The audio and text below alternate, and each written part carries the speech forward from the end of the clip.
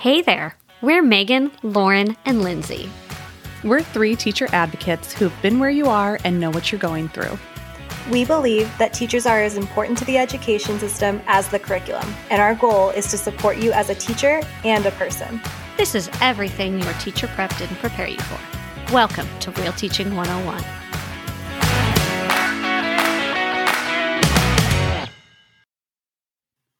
Hello, teacher friends. You have Megan and Lauren here from Real Teaching 101. No Lindsay today. She's out being festive. She's being cool. She's traveling. I'm all about staying home right now. I also just wanted to paint a picture quickly for the people of Lauren's ensemble that I'm looking at through Google Meet right now. It appears as though you're wearing a blanket with a hood. Is this correct? Other than your head, I cannot see any body part. You are correct. I am wearing a wearable blanket, but it is not a Snuggie. I repeat, not a Snuggie. This is what's called a comfy. You can't see the label, but it's here. It even has like a kangaroo pocket. So why are you so violently against the Snuggie? Because the Snuggie looks like you're going to worship like the land of unicorns. It's a very cult looking, don't you think? You know what? I don't think I have a good mental picture in my mind of what it looks like even. Oh, no. I'm going to have to show you a picture of a Snuggie.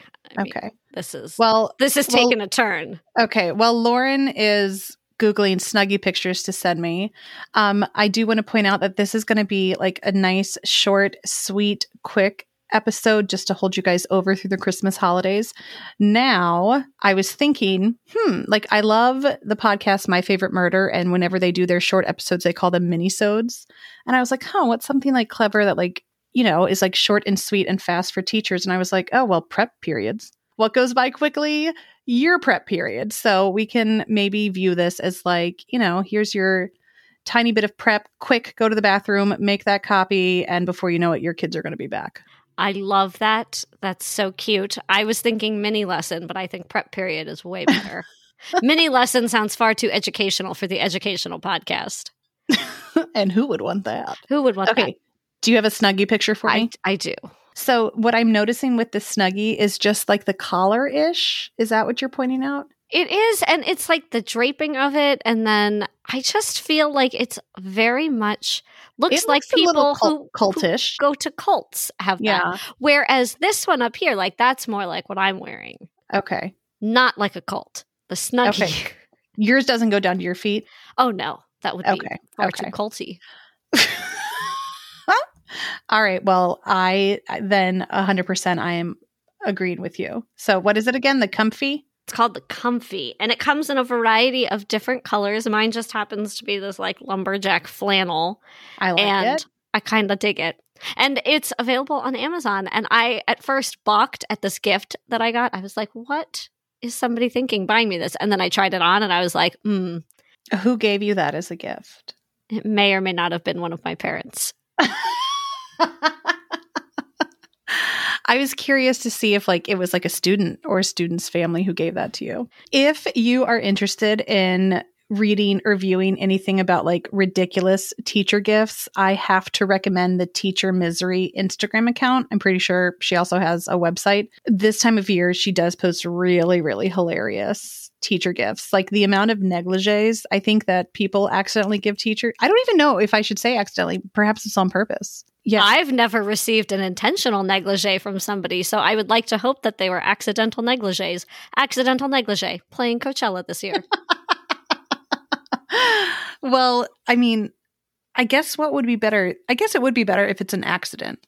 Like maybe like a little kid just grabs it and thinking like, it's like Buddy the Elf when he sees like, for someone special, that kind of thing. So now I have a follow-up question. Okay. Husband, orchid, welcome party, or accidental negligee? I'm still going to stick with welcome party. I mean, I would kill the orchid. There's a chance I'd kill the husband. And then why need the negligee? It seems cold. I'd rather have the comfy. Well, if we added comfy to the list, it would win every time. That is clearly the reason you become a teacher. I do feel like we should point out this podcast is not sponsored by Comfy, but if it would like to be, we are very open. All right, should we transition into the topic that we had originally decided that we were going to do for this little prep period episode? Yes, please, because if not, we're possibly this will just become a full-length episode and I don't have anything prepped for that. So we thought we would talk a little bit about grading because we know it's winter break and that's like the farthest thing from your mind, but it's always one of those things to have like back pocket strategies, because if you let it, grading will take up hours and hours and hours of time only to then be given back to your students crumpled into a ball and thrown in the trash. So we don't want all of your hard work to not be meaningful, but we also want it to be meaningful for the students. Now, as teacher advocates, I do feel like one thing we are always striving to do with this podcast is making your lives easier for those people who are either currently in the classroom or perhaps almost close to being student teachers, whatever, in the classroom. And I feel like grading is one of those things that, boy, oh boy, can it get on top of you, just kind of pile on out of nowhere. And I don't know about you, Lauren, but like for a really long time, I was definitely that teacher who was bringing all of the papers home only to be too exhausted to then bring them back. Like, it's like when you put clothes or like old things in your car to drop off at the thrift store and you just drive them around for like 3 months before you actually go and drop them off.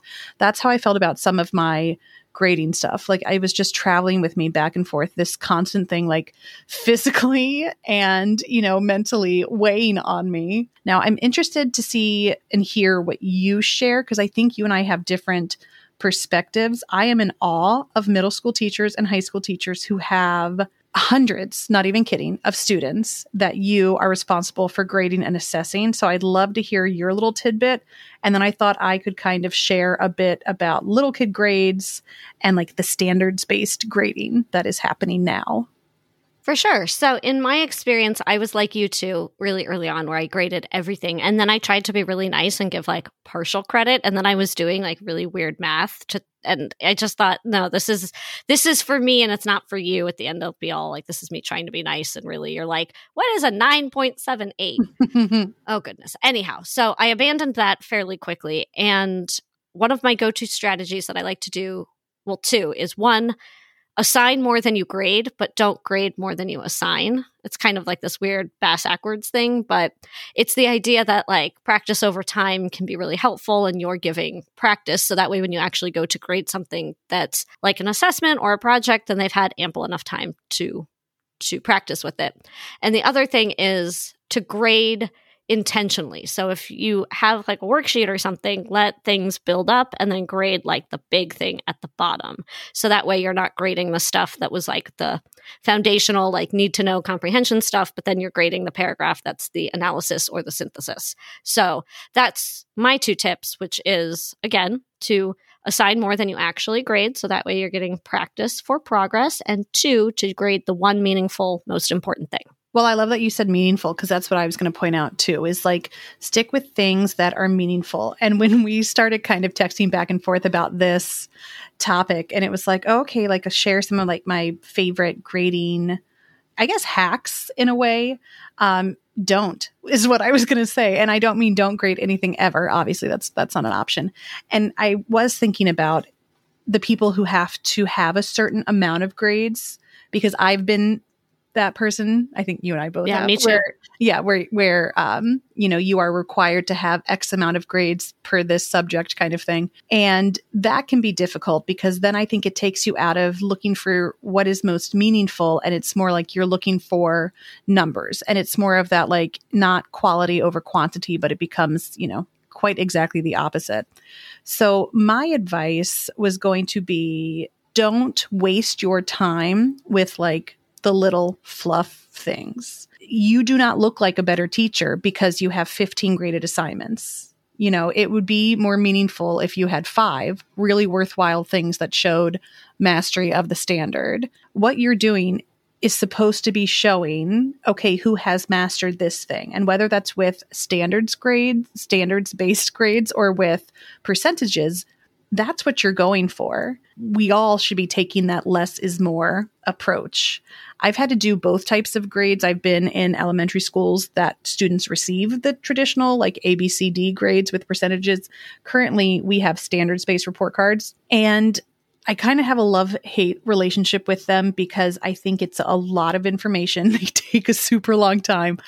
It's a lot of information for parents to digest, especially if their entire lives. They're used to just looking for that one letter grade. However, I think it does a much better job of explaining the student's actual progress. But I think my advice for people who, with any type of grading, is to keep the evidence for what you are giving that student. So what I like to do with my standards-based report cards is I have a portfolio of all of my students, and I keep evidence supporting to what I'm trying to say. So if a parent comes back and says, like, oh, why did they get this?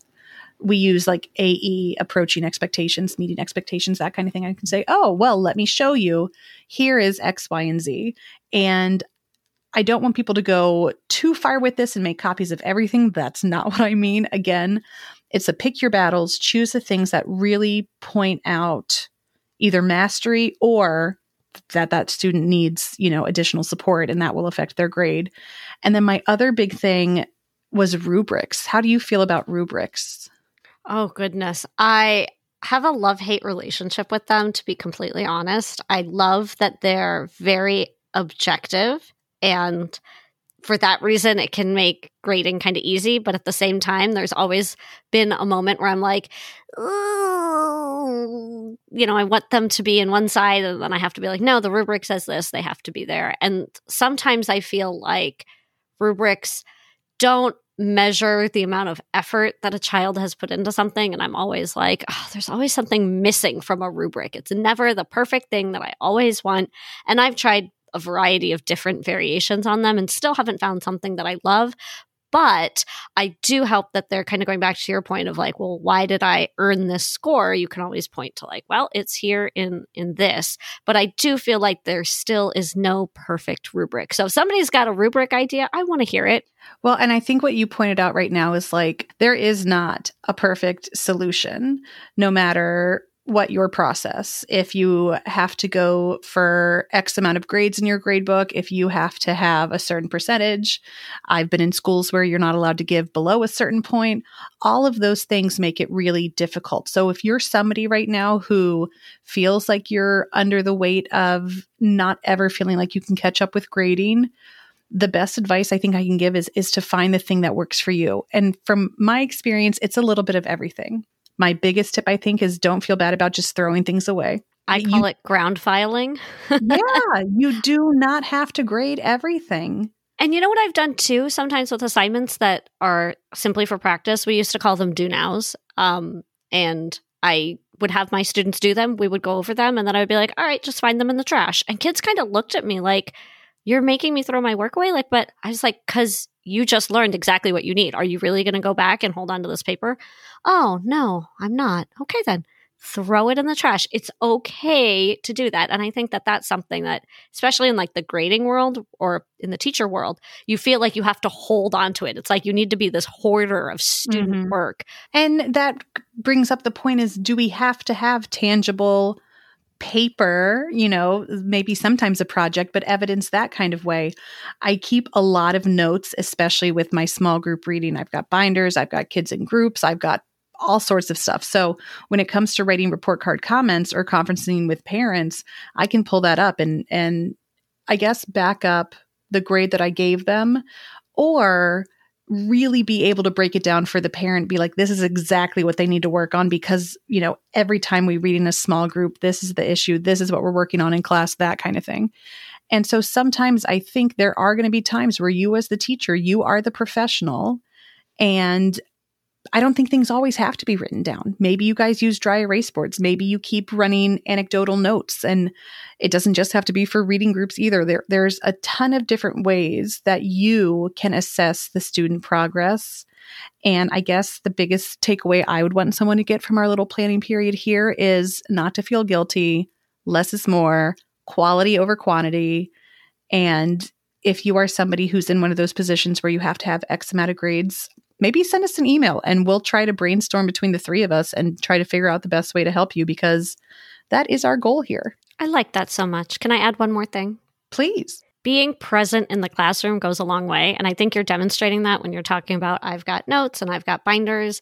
And so much of being able to speak to what kids can and cannot do is looking at them as people and the relationships that you cultivate with them, less of the paper that is coming back and the grade that is going there. So I would encourage people to also make a shift to really get to know their kids, not to say that there's people who don't know their kids, but that really makes a big difference, is having that relationship, because then you can really speak to what they can do. Yeah, relationships are huge. So add that on. Relationship and grading one thing at a time. Grading one thing at a time. Throwing things away. What did you call it? Ground filing. Oh, ground filing. Yes, ground filing. And then, meaningful. If there's any word we come back to, I would say make it meaningful. And I guess that wraps up our prep period. Boy, does that go fast, just like in real life. Exactly. Well, everybody, I hope you got a bathroom break during this prep period. Maybe you ate a snack. Maybe you just stared at the wall, because you know what? That's okay too. We'll be back in your ears soon. Thanks, everybody. Have a good break. Be restful. Don't grade too much. Take a nap. Go to the bathroom. Bye. Whenever you want. Before you leave us today, know that you're appreciated and we know you're doing everything you can. Let's stay in touch. Follow us on Instagram or Twitter at RealTeaching101 or email us at realteaching101@gmail.com. This podcast is produced by Ambitious Ed. Thanks for listening today, and we'll see you next class.